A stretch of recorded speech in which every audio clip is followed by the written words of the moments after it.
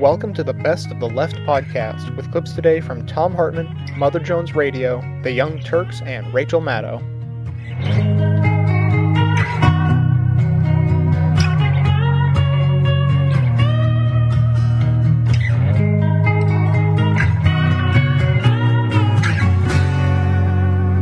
Now, the DeLay Political Death Watch. Yeah, Tom DeLay at it again, laying out his Democrats are weak on terror meme. Count how many lies Tom DeLay's just strung together in this one 32-second piece.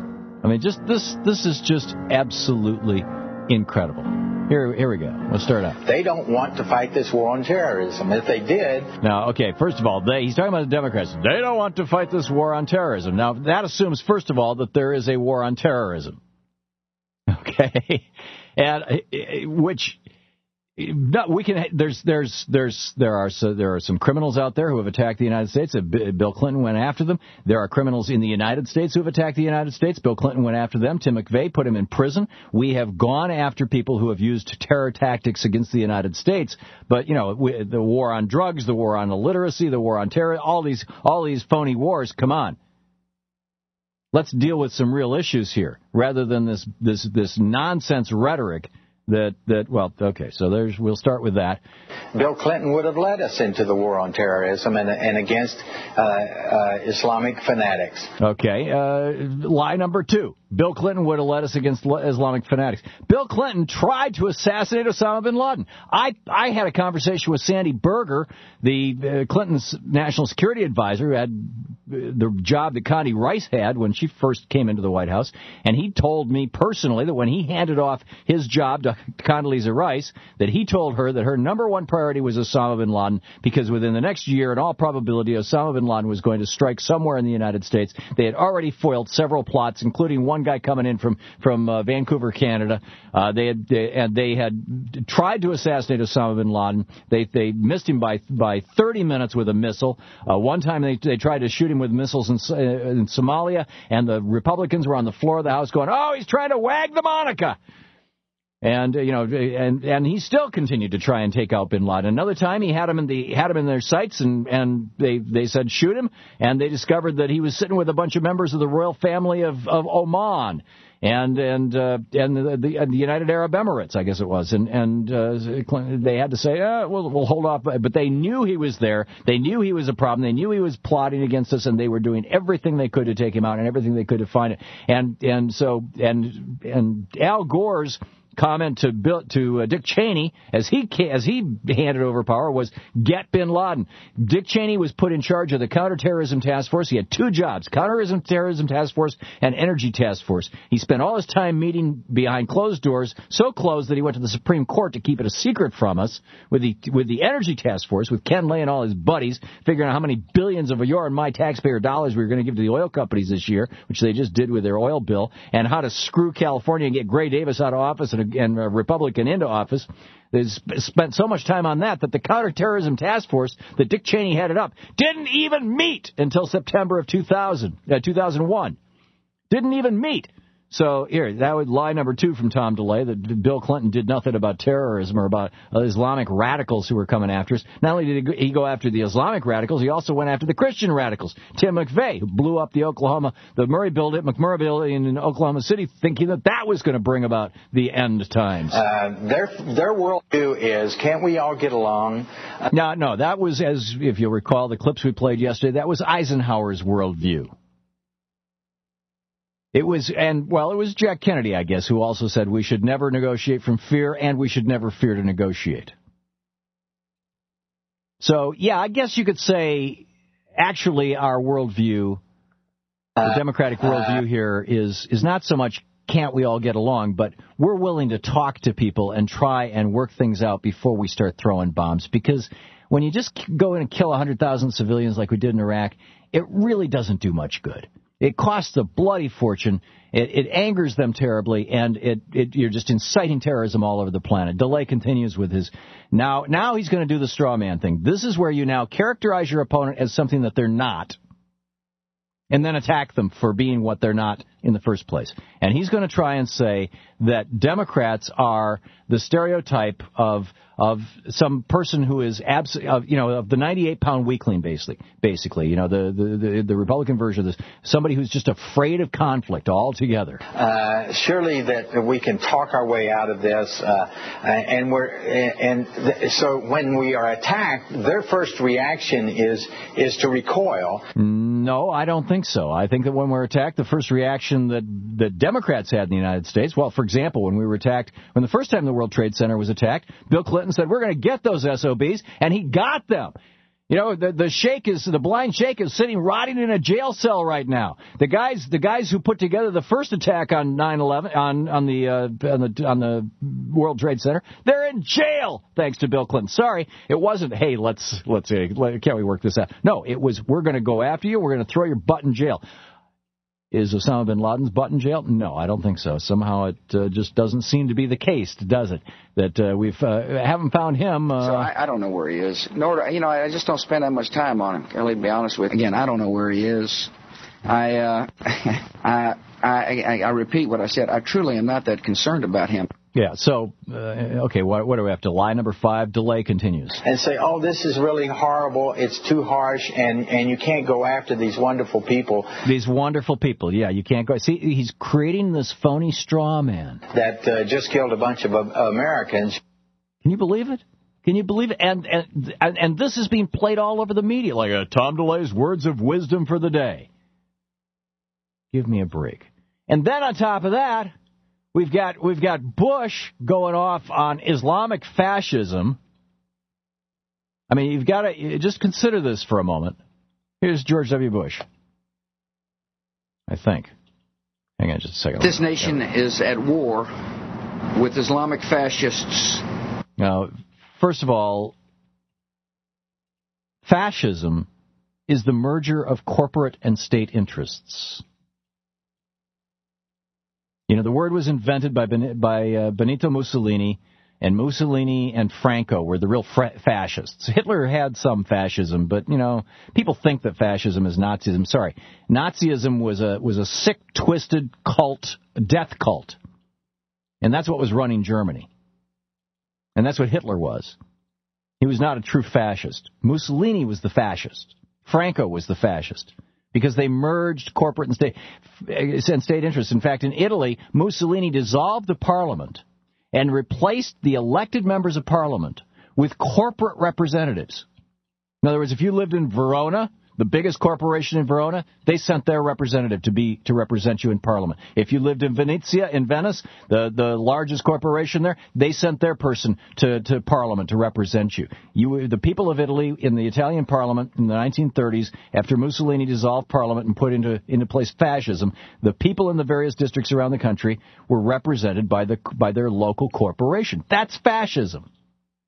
That's the kind of thing that Bush is trying to do. So why is he using the word fascism? Well, because he doesn't want to use the real word of what bin Laden is all about, which is theocracy. Because Bush wants to do the same thing. We've got theocrats battling theocrats. So Bush is accusing not bin Laden specifically, he's accusing Muslims, first of all, broadly speaking, which is a terrible thing. Islam is not a religion of violence, I'm sorry. But certainly there's violence within it, just as there has been historically within Christianity and Judaism and Hinduism. I think Buddhism is probably the only major world religion that has never gone to war in the name of Buddha. But Bush talking about this, he's trying to get this meme out of fascism so that we won't be able to point out who he is and what he's really doing. And so that nobody will be talking about Islamic theocracy. Theocracy is a government run by people who believe that they're doing God's will, and the government is being run according to the Word of God from some revealed religion. That's a theocracy. And that is, in fact, what the Taliban was all about. That is what Mullah Omar was all about. That is what Osama bin Laden was all about. That is what Sheikh Khalid Mohammed, all of these guys, they're about theocracy. And oddly enough, that's also what George Bush is all about. He just wants a Christian theocracy here.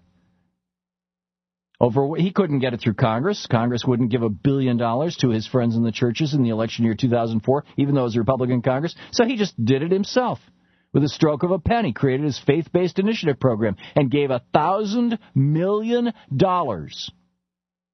to churches in the United States, just in time for the 2004 election. $1 billion. Much of it going to black churches, which literally doubled their percentage of voters for Bush in the 2004 election. Theocracy. That's what's going on. It's an Islamic theocracy that is coming after us. Bush continues. Who will use any means to destroy those of us who love freedom. No, it's got nothing to do with freedom, George. Got nothing to do with freedom. It's got to do with their perception that we're draining their oil, that we're going after them for the wrong reasons, that we're bombing, it's because you got this General Boykin out there running around going, our God is bigger than their God. And you promoted him rather than fired him.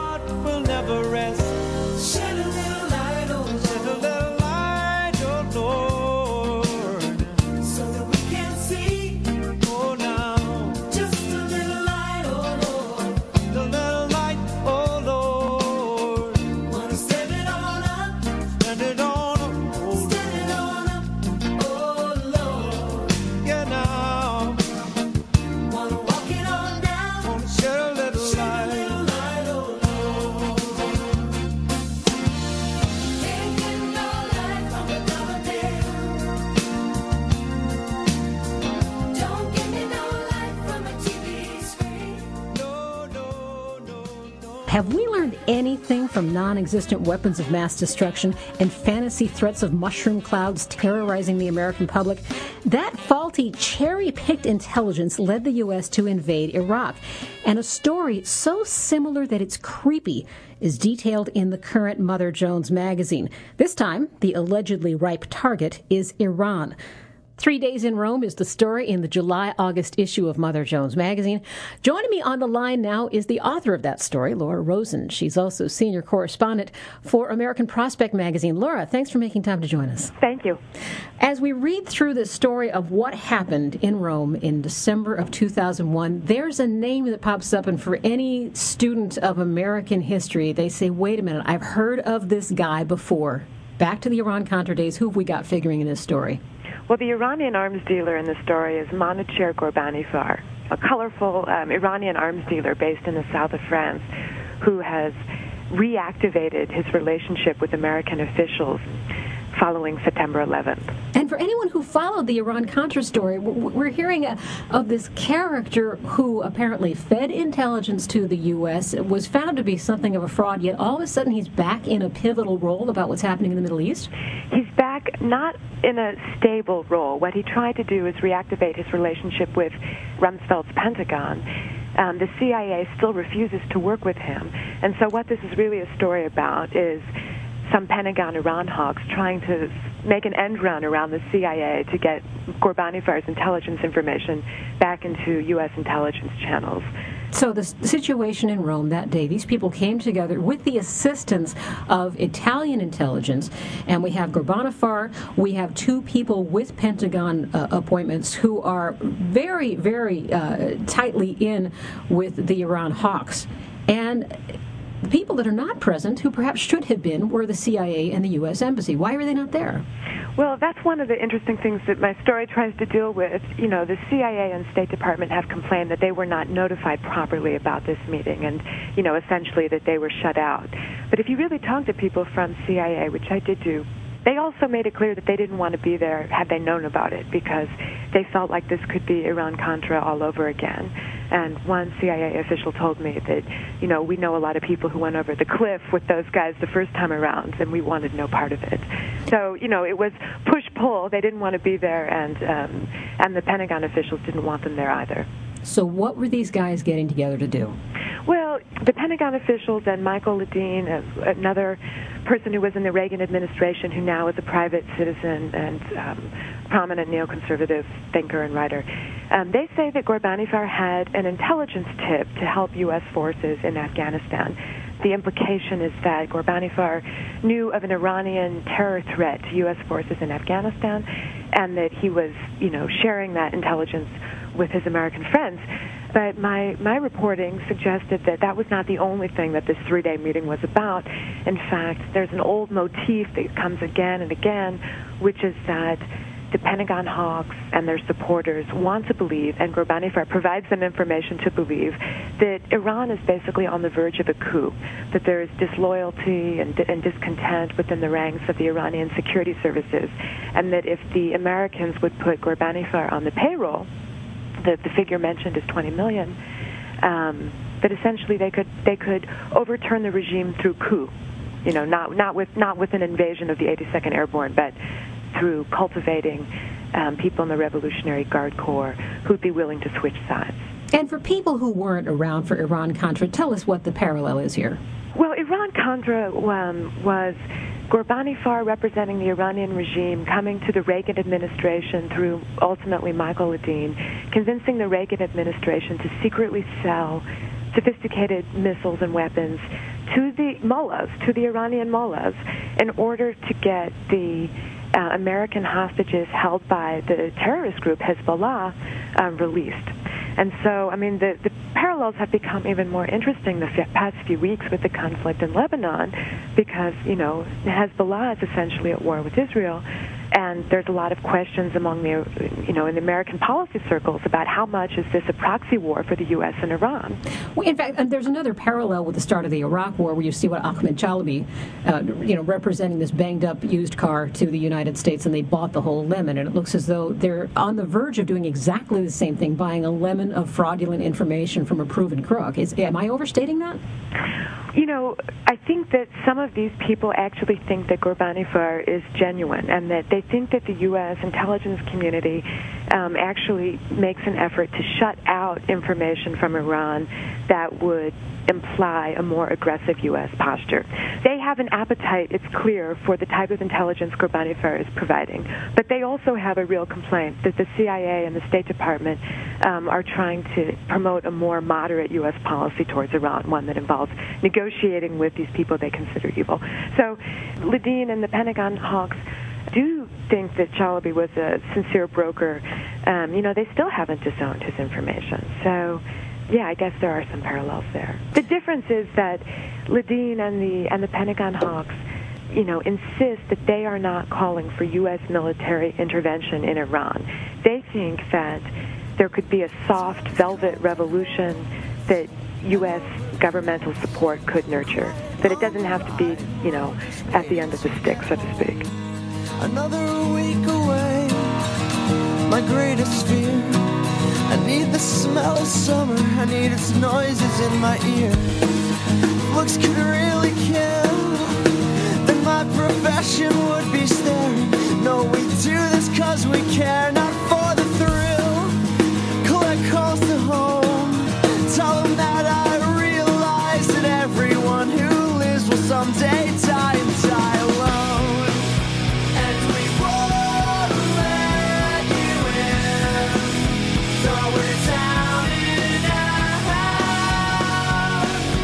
No, we won't let you in. All right, we're going to pull that up for you in a second. He's talking to Chertoff, our Department of Homeland Security chief, and he's talking about how they foiled his bombings in London and how that might have to do with the illegal warrantless wiretapping program, except it doesn't. All right, we ready now? Here's O'Reilly. The fact that the NSA was able to intercept some of these phone calls that were made in the United States to al-Qaeda in Britain by using the very controversial, although I understand warrants were obtained for this by the FISA court, is that in your opinion, does that mean that the Bush administration is justified now in its original policy? Is this a big win politically for you guys?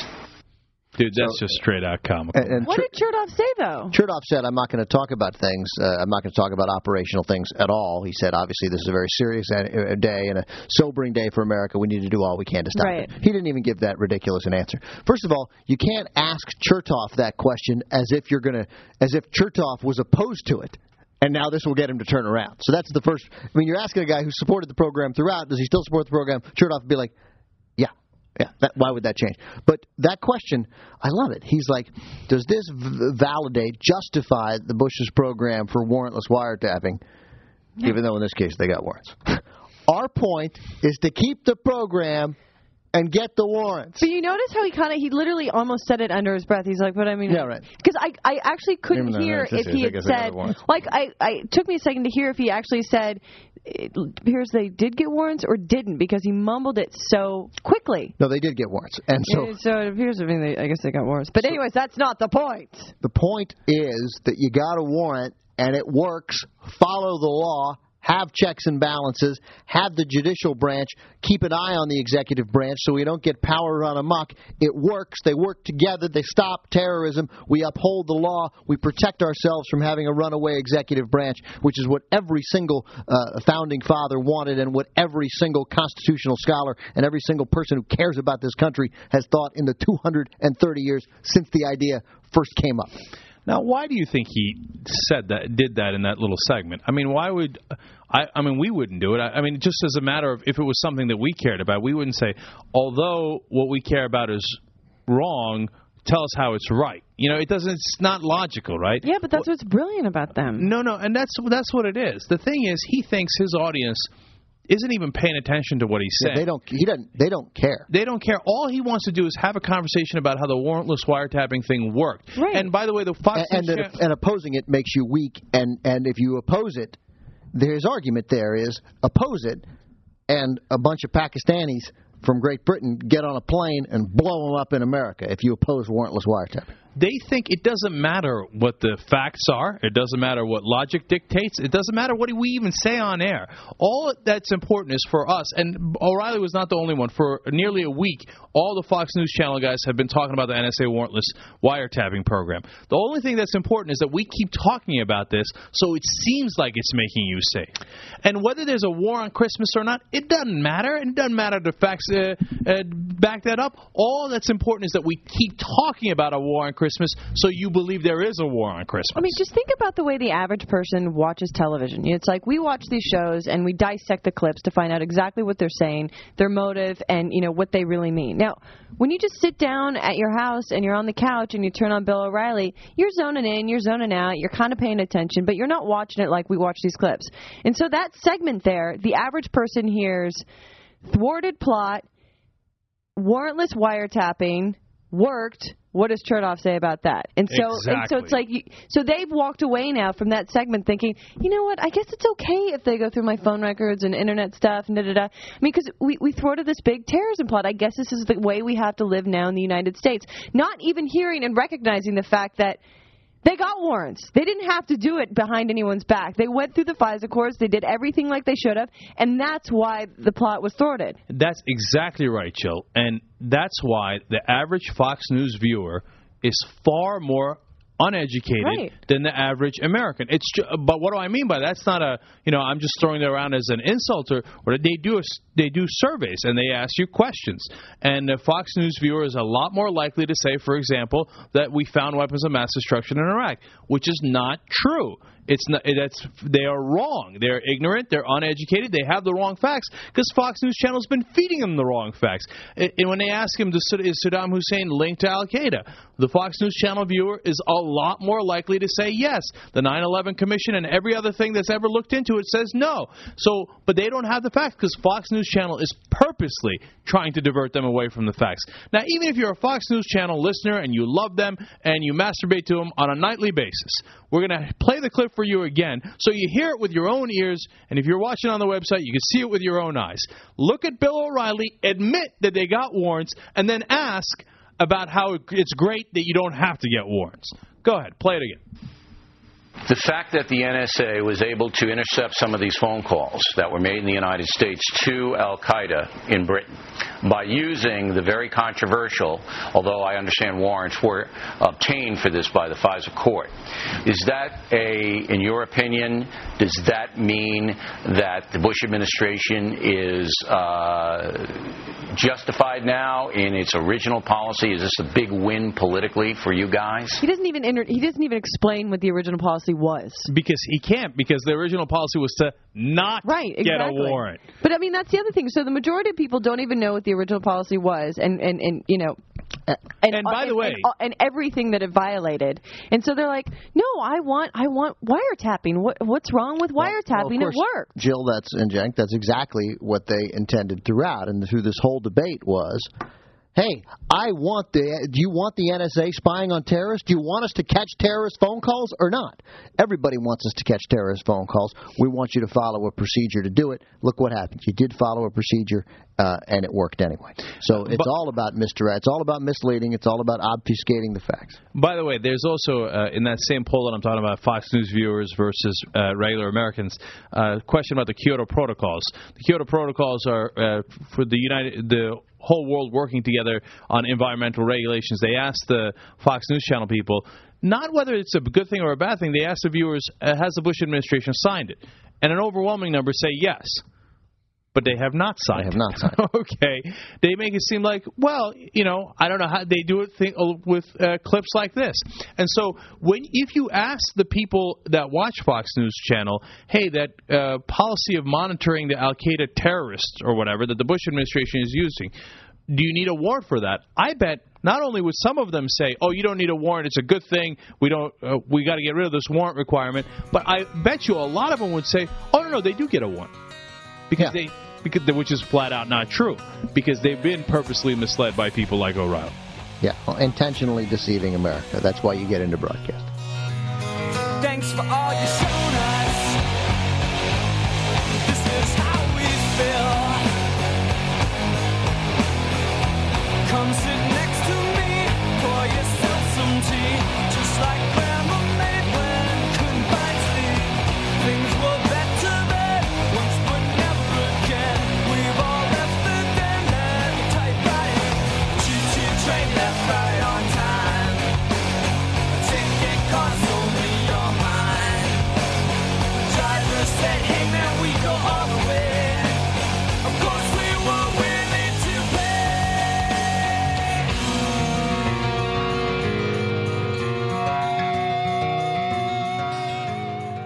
This idea of democracy is really an ancient one. The idea that democracy doesn't work is an ancient one, and what we're finding is that democracy does work. And here's where the neocons and the folks in that camp, in my opinion, have it absolutely wrong.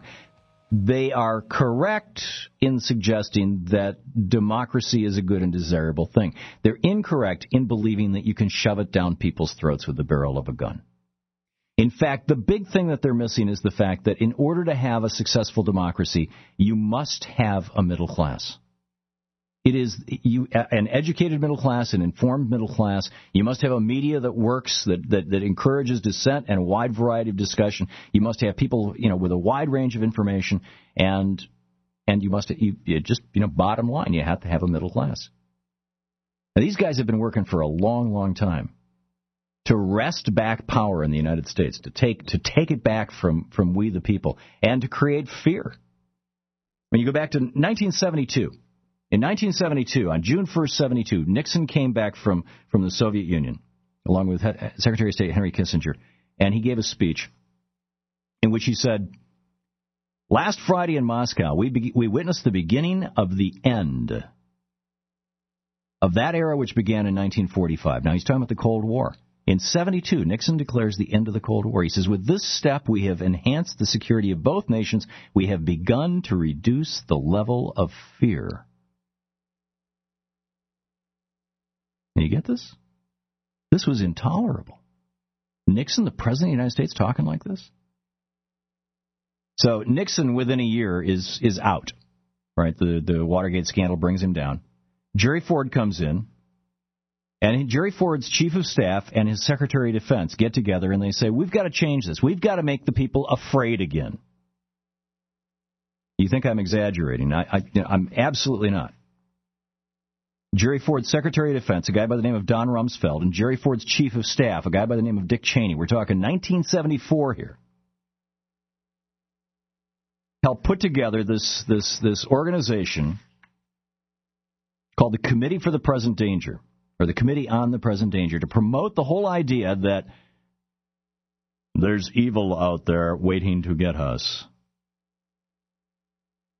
Rumsfeld suggested that the Soviet Union had secret weapons. They had a new submarine that was so secret that we couldn't detect it. Here's a quote. This is a speech he gave in 1976.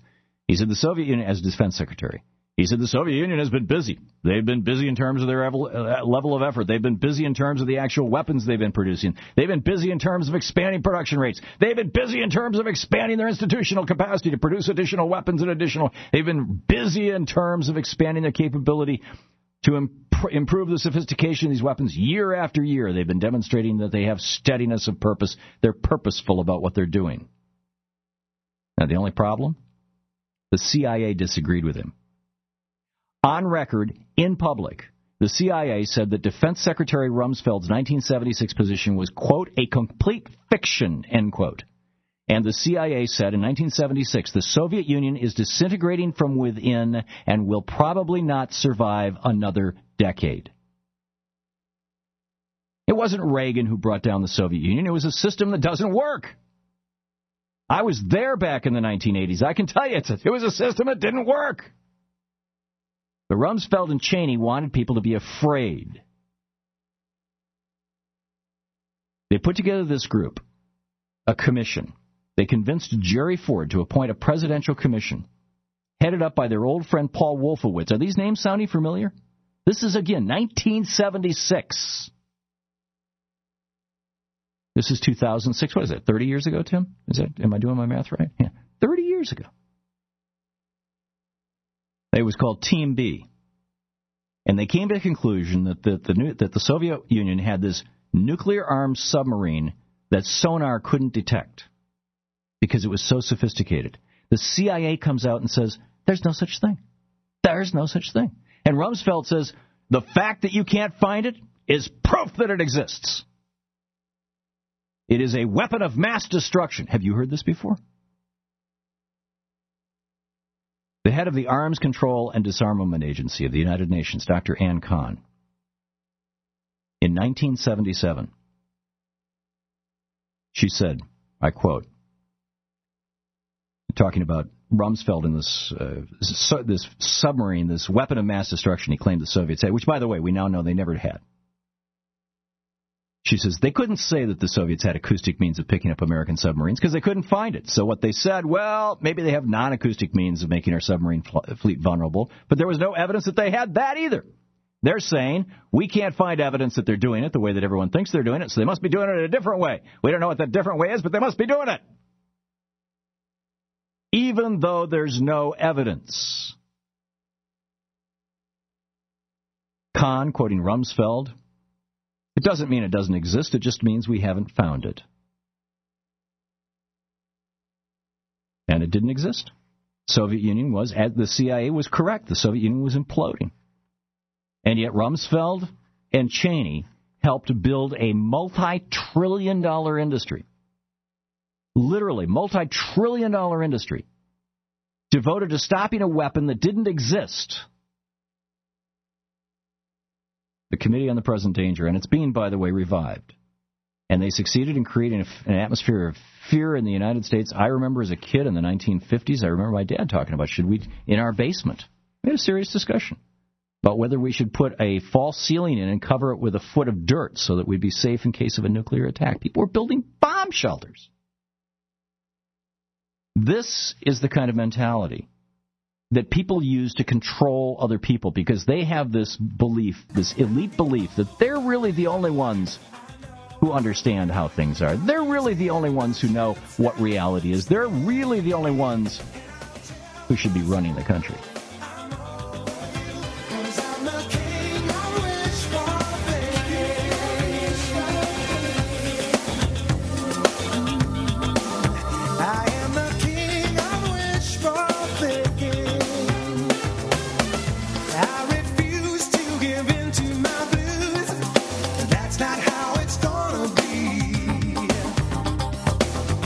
And I deny the tears in my eyes. I don't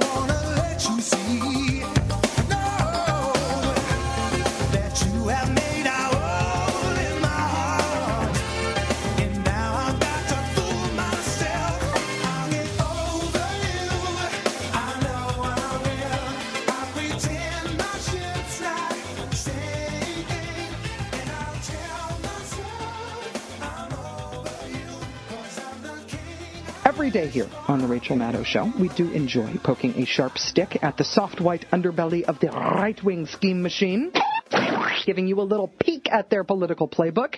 Today's right-wing political tactic, I'm not even sure I need to spell it out for you.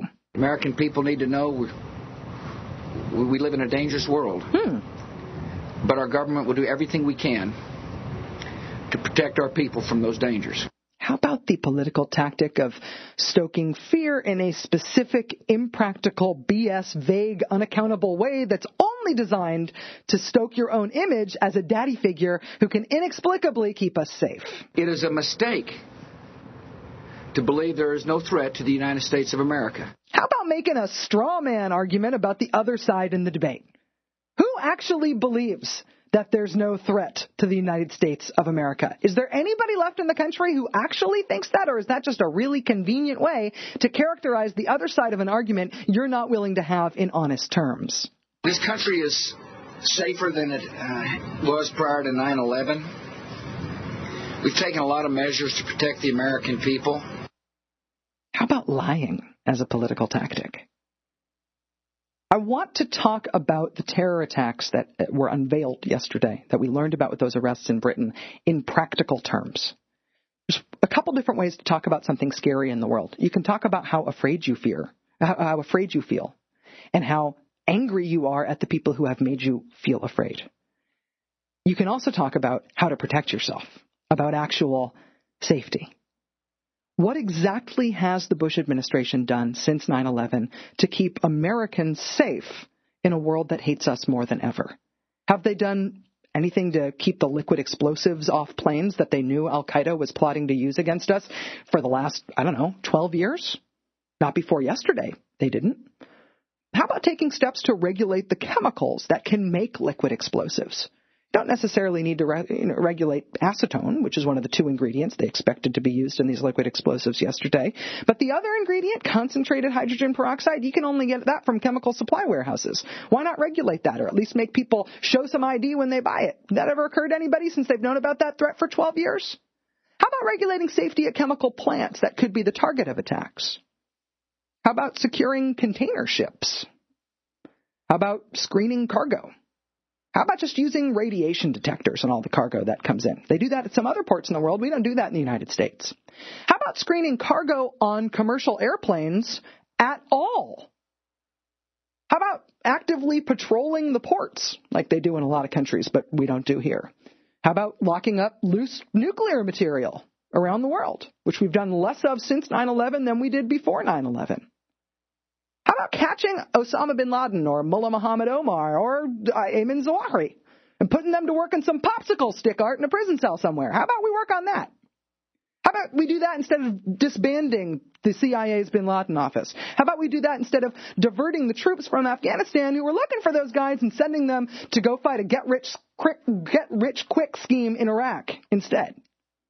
How about doing anything in the world to harden ourselves as a target against terrorists? How about building up our military readiness instead of destroying it? How about making our National Guard troops that attend to the states from which they are brought up? How about letting our National Guard troops actually work on readiness, homeland security, and infrastructure issues in their states instead of sending them all to Iraq? How about doing something other than Karen Hughes' Muslim land speaking tour to try to do something about the fact that a worldwide army of young Muslim men is radicalized against us and willing to die trying to hurt us, now more than ever? How about recognizing that nothing that has been done since 9/11 in this country has made us more safe as Americans? And everything that has been done in foreign policy by this Bush administration since 9/11 has made the world a more dangerous place for the citizens of this country. That significant terror attacks around the globe have dramatically risen since 9/11. That the name Osama is increasingly popular for Muslim newborn boys around the world. That bin Ladenism and the threat that it poses has been made worse while we've decided to substitute sending F-16s over unrelated countries, decided to substitute that for any substantive effort to make Americans actually be any safer. How about the American people no longer being willing to settle for fear? This threat is not going away. No matter what George Bush says about people who disagree with him about keeping Americans safe, nobody in this country thinks we are not at threat. This threat is not going away. And impotent fear and this get-rich-quick scheme gone bad that is the war in Iraq are not going to make us safe. It's time to kick this government out of office and actually start working toward reducing the threat to Americans posed by militant Islamic terrorism, toward actually making ourselves more safe. Who will make that possible? If the Democratic Party can't step up and do it, the people are going to have to do something, because this government that we've got right now cannot do it. They've shown us that for 5 years. Yo lo llevo ya en la sangre, mujer.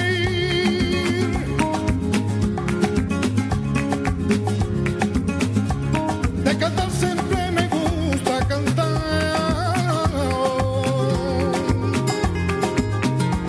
Y yo canté el mundo entero, a mi familia, a mis amigos también. Yo lo llevo ya en la sangre, mujer.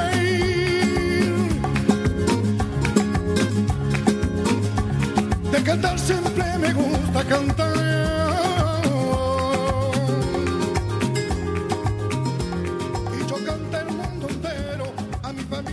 Would you guys fly tomorrow? Yeah, really? Absolutely. I wouldn't fly. I probably won't fly for another 2 months now. See, that's just because you just took a trip. So you're not really scheduled to fly for another 2 months anyway. No, but I'm saying, like, if I had a flight scheduled for tomorrow, I would think long and hard about canceling that. I might eat the $500 at this point. Mm-hmm. I have a friend that's flying tomorrow. So I was like, are you sure you still want to come? Now, you got to look. I mean, if there's a specific warning that says you're in grave danger flying from Washington, D.C. to Los Angeles, I wouldn't fly. You got to think this is the safest time to fly, though, because everyone's on, like, high alert. Like, this is the time to fly, maybe. So, you know what? I'm going to fly tomorrow. Well, I'm glad we were able to talk you out of that. Well, the internal dialogue of Jill.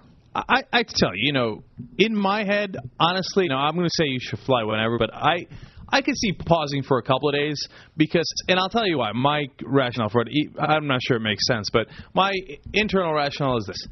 Look, they got 24 guys. They say there's another at least 5, maybe up to another 26 people that are on the loose on this. Oh, right, because there could be more than 50 involved. We're hearing is possible. Obviously, many of these facts will turn out not to be relevant, and other facts will come to play in the days and weeks ahead. And these are the people from the Angry P countries? Well, we think obviously some maybe Pakistanis, Pakistan. But they could be British citizens. I don't know. But anyway, there's those people, and they might think, well, we got to go now. If we're going to do it at all, we got to do it right now. Otherwise, it's going to get foiled. Or they might think we got to go underground, and we certainly can't do it now. I don't know. But a week from now, I would say, all right, well, that's all gone. Look, it's. No, I hear you. That there, it's not even that logic that you just came up with there is unsound. It is fairly sound, but it is taking so many facts, assuming so many facts that we can't possibly know, or they think, wait a minute, lay low until the initial thing dies down, and then in a week we go. I mean, so. But it's not going to die down in a week. So you know how they virtually cut off all sort of meal service on the plane now? You got to pay like $5 or $10 to get a bottle of water, a good sandwich, something. And so instead, we go through the airport and we buy our McDonald's for $2 instead, and we have a great lunch. Are they going to change that now since we can't bring food on the plane? Are they going to start giving us food again? Treating us like normal citizens rather than cattle? They might. This might be a really good thing for people flying now. It might be, but first of all, there's the meals on airplanes are disgusting. I fly more than but I mean, at least they would feed you before. I mean, now you got to beg them for a bag of peanuts. You're like, I'll give you $5. Please give me peanuts and water. I take something on the plane every time. You can't do that anymore now, though. Well, you can take food, I suspect. You can? I don't know. It has happened an hour ago. Dude, if you can't take a cell phone on, why can you bring an Egg McMuffin on? Because an Egg McMuffin can't trigger a bomb. Yeah. You don't know that. Who would have thought that hair gel could have triggered a bomb? Here's the deal, Jill. Well, we're certain that an Egg McMuffin can't. An Egg McMuffin causes a different kind of bomb. But the poop joke from Ben. Yeah, a rare one. The thing of it is, first of all, $2, go to McDonald's, and for $2 get a meal. Jill has never been to an airport McDonald's in her life. Yeah, I went with your wife Contessa before we went on the breast cancer walk. I decided to eat healthy, and I got a sausage biscuit with eggs. They're twice as expensive as a regular McDonald's. Okay, I don't want to devolve into a food on a plane conversation. I think actually those food on a plane. What about snakes on a plane? Are those still legal? Can you bring those on? Only if you have Sam Jackson on the plane. Right. Can you bring snakes on a plane? All right. No. By the way, the new sandwiches they give, especially at American Airlines, I don't care about buying them. They're delicious. I would much rather have a delicious sandwich for $5 than the crap for I will free. say the last thing about this, when Delta offered the food for purchase, and I was flying first class, I would say, I'm not interested in this first class food. I will buy one of those sandwiches. Because the sandwiches are delicious. That's fine. If they want to sell us those good sandwiches, I'll pay $8 for a sandwich. It's fantastic. No, it's lame. All right. We're already paying like $700 to fly anyway, so we don't need to pay for a bad sandwich.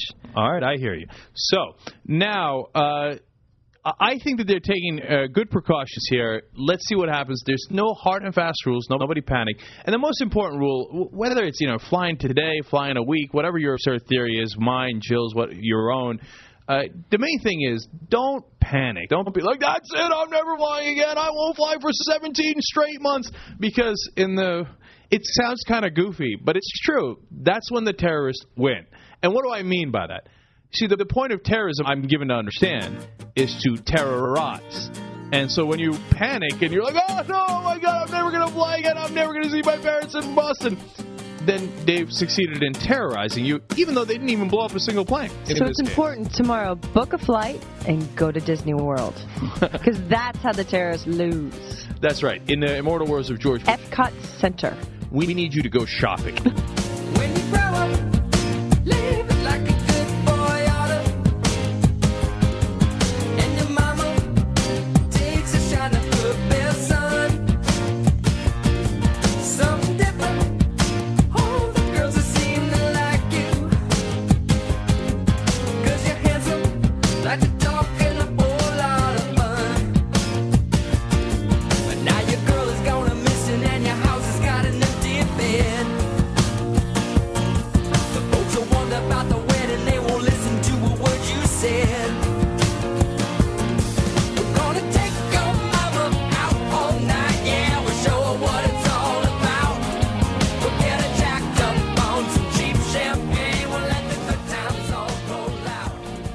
And if the music ain't good, well, it's just too There really was a very different way of looking at the world 60 years ago, back in 1945, 61 years ago.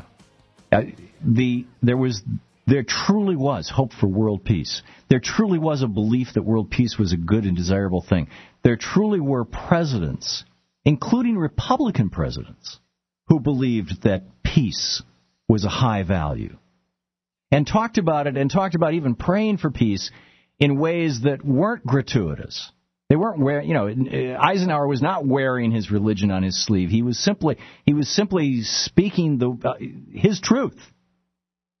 This Dwight Eisenhower from his farewell address in 1960, or perhaps it was early 1961, as he was handing the reins of power over to John Kennedy, and talking about the world and the possibility of peace. I mean, the man who presided over the end of the Korean War and who had been the commander-in-chief of American forces in Europe during World War II, Dwight Eisenhower. As we peer into society's future, we, you and I, and our government must avoid the impulse to live only for today. Now get this, a president of the United States, keep in mind, George W. Bush running up a $9 trillion debt. We are borrowing $2 billion a day just to keep this government going. And we're borrowing much of it from China and Saudi Arabia and other countries that don't necessarily have our best interests at heart. And here is a president saying, please don't do that. We must resist the impulse to live only for today, said Dwight Eisenhower. Plundering for our own ease and convenience the precious resources of tomorrow. We cannot mortgage the material assets of our grandchildren without risking the loss also of their political and spiritual heritage. You get that? We cannot mortgage the assets of our grandchildren, and yet today a child born into the United States is born with a $28,000 debt. $28,000? in debt as a result, in large part, because Ronald Reagan had this weird idea that if he ran the government into debt badly enough, this in fact, the Wall Street Journal back 3 years ago did a piece on this thing, the two Santa Clauses theory. That what the Republicans would do is they'd run the government into debt when they were in charge, and then they'd turn the government over to the Democrats, who would like clean everything up and take care of the disaster, and in the process take the blame for raising taxes, so that the Republicans could come back in and drop taxes again and start deficit spending again and run the country deeper into debt. And then you've got the real crazies out there believing that the Tabor crazies believing that all of this is going to lead to the reduction in size of government, as if government is some kind of evil. Well, Dwight Eisenhower didn't think government was some kind of evil, and he said we must beware of mortgaging our grandchildren's future, as he continues. We want democracy to survive for all generations to come, not to become the insolvent phantom of tomorrow. And how, then, do we make democracy work for all around the world? During the long lane of the history yet to be written, America knows that this world of ours, ever growing smaller, must avoid becoming a community of dreadful fear and hate. Does this sound... We must avoid becoming a community of dreadful fear and hate. I'm telling you, the people who are running this government right now, the Republicans in charge of the House, the Senate, and the White House, the only tool they have is fear and hate. And here's a Republican president saying, beware of this, beware of people like this. And be instead a proud confederation of mutual trust and respect.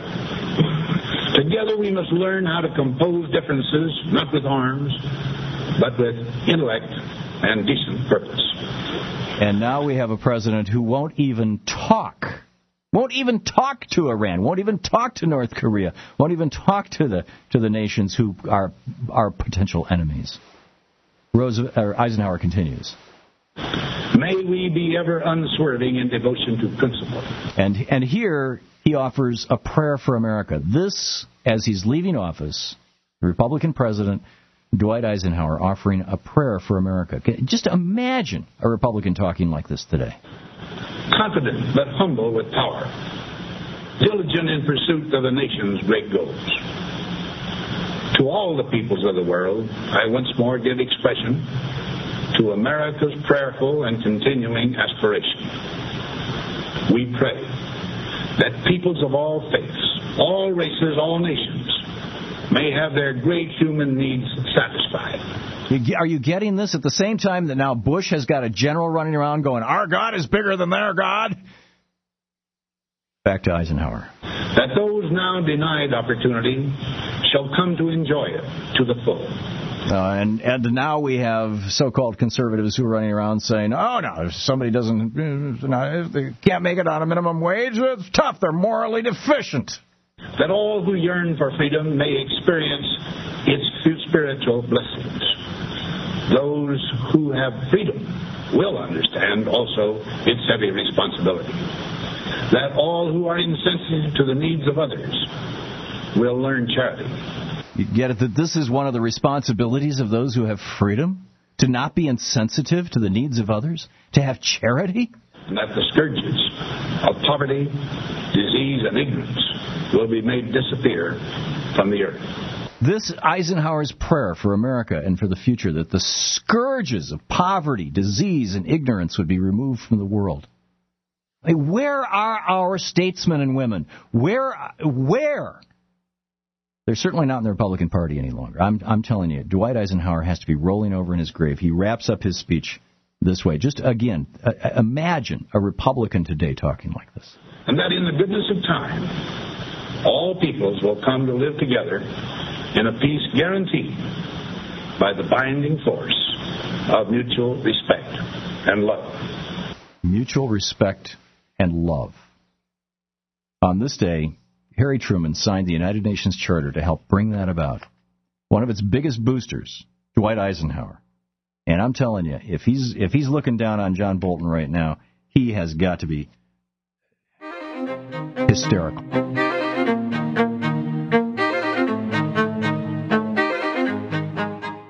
Thanks for listening, everybody. So, my original plan, it really was to talk about the answers to the great questions of the universe, why we're all here, what motivates us, what drives us to go on. Talk about some of the emails I've received on that topic. However, seeing as this show has run a little bit long as it is, and I'm an idiot, I have to spend the short amount of time that I have making corrections from yesterday. And so yesterday, I was talking about the event that will hereafter be referred to as the, quote, speaking gig, and so I was invited to give just a kind of a, it's not a big official banquet dinner or anything, just like a little meeting, do a little, give a talk on a topic, that sort of thing. And this meeting apparently has grown to what has been referred to as a festival. And so yesterday, I wrongly assumed that, since originally it was a small meeting where I was being asked to speak that had then grown to a festival, I thought, I don't know, maybe the word got passed around and for some reason people find me that interesting, even though no one knows who I am. They just kind of got the word that, like, hey, some kid is going to come talk and that'll be fun. So I thought maybe that was it, but apparently I learned last night after recording the show that it's turned into the type of festival where, people were calling up and saying, hey, we'd like to come and have a booth. We'd like to come and, send our own speakers. We'd like to come and send our representatives, that sort of thing. There's a rumor of a candidate being there. I'm not sure if it's for the state Congress or Senate or the U.S. Congress or Senate. Well, obviously not Senate because I live in California. We don't have elections for senators here. But apparently there's a new candidate who may be there. So when it was referred to as a festival, it was not meaning that all those people were coming to see me. But it's just, that's kind of how it panned out. So I'll be there. I'll do my thing. But there's going to be lots of other stuff going on as well. So that's the first correction. That's kind of a big one. The other one, which is, equally important, but it should have been more obvious, and just goes to, this is the stupidity I was referring to, is that I said it was going to be on, I think I said Sunday, September the 9th, which is a day that doesn't exist in real life. So it's actually Sunday, September the 10th, that this event will be going on. So mark that in your calendar and put an asterisk that says fact check everything Jay ever says. So if you're interested in going, you live in, California, centralized type area, the best description of the location that I can actually give is that it's in the Sequoia National Forest, about, I believe it's about 40 miles northeast of Bakersfield or Bakersville. I think it's Field, because I never leave Sacramento, so I don't even know what's outside my borders here. I mean, when I leave, I go much farther away than Bakersfield. So you can Google Bakersfield and on the map and get a pretty good idea of where it is. So there we go. That's my idiot correction of the day.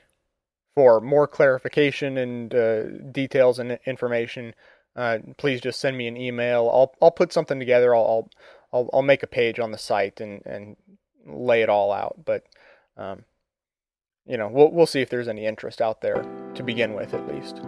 So I'll end on that, and next week we'll talk about the mysteries of the universe.